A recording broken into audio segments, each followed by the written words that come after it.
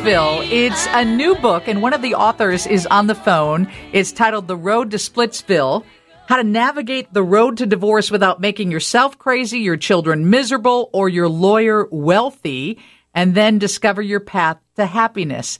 Dr. Ronald Raymond is with us. He's a psychologist who teamed up with a lawyer to write this book. And is it possible you can get through this process without hating each other, Doctor? Yes, it is. I think one can get through without hating each other. It takes a little work. Now, somebody did send in a text message. She said, Lisa, this is my husband and I with my ex-husband and his wife being announced at our daughter's wedding. They're smiling. She said they're best friends. They were actually in the middle holding hands. And she said they married young. And they're blessed because of their children, and they love being together. They're just not a good match. But then there's those divorces where it's a battle. So how do you navigate it? Does it start with a mediator, or give us a starting point, Doctor? Well, one of the starting points that I think that has really worked for the people that I've been seeing is coming in and talking about it and really looking at the anger that has developed. And also, I think that so many people walk through this with a sense of guilt and blame. You know, if I only had done the following, whatever it is. And how do you select an attorney? And do you ever use the same attorney? Well, I think that the people can use the same attorney, but I think it's, I think you select it based very much like the way you select a psychologist, based on the feeling of relationship you're going to have with that attorney. And obviously, when you come to the point that you're ready to file the papers and go through a divorce, that isn't something that's happened over the past few weeks. It's usually been the past couple years, and there's emotion involved, and some people, feel hatred. So how do you get past that? Well, a lot of people do feel hatred and anger, and I think getting past that is to look at the fact that, why did you marry this person to begin with? And that's one of the things we emphasize in our book, Splitsville, The Road to Splitsville. And that is to take a look at what was the base of this marriage. Now, for most people, they fell in love. And I think what happened was that in most of the marriages that I worked with, people getting divorced, there was a dissolution of trust that occurred between the two people. Meaning somebody cheated, or? Well, of course, cheating is one of the common things that we see. But there are also many other issues where you find that your spouse is an alcoholic or a chronic gambler, for example, or there are many, many issues that can occur in a marriage. But we must remember that part of the marriage was based on good feelings toward each other to begin with. Right. And on the cover of The Road to Splitsville, it says how to navigate the road to divorce without making yourself crazy or your children miserable. I think that should be the key because they seem to suffer the most during a divorce. What's your suggestion? What's your advice for people who are getting divorced who have younger children in the house? Or actually, it's hard on teenagers too.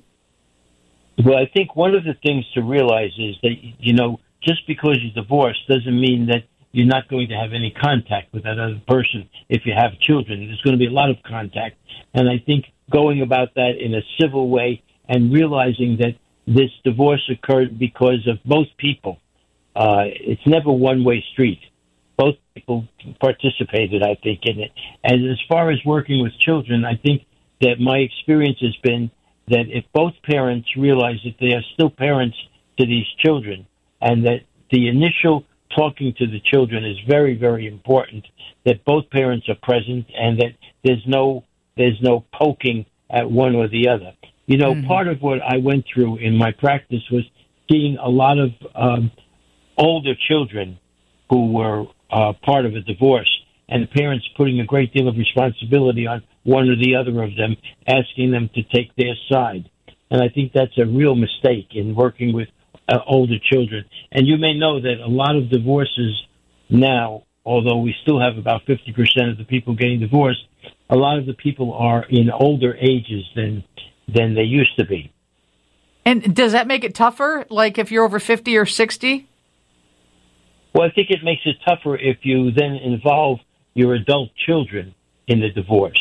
yes, then it does become a little tougher.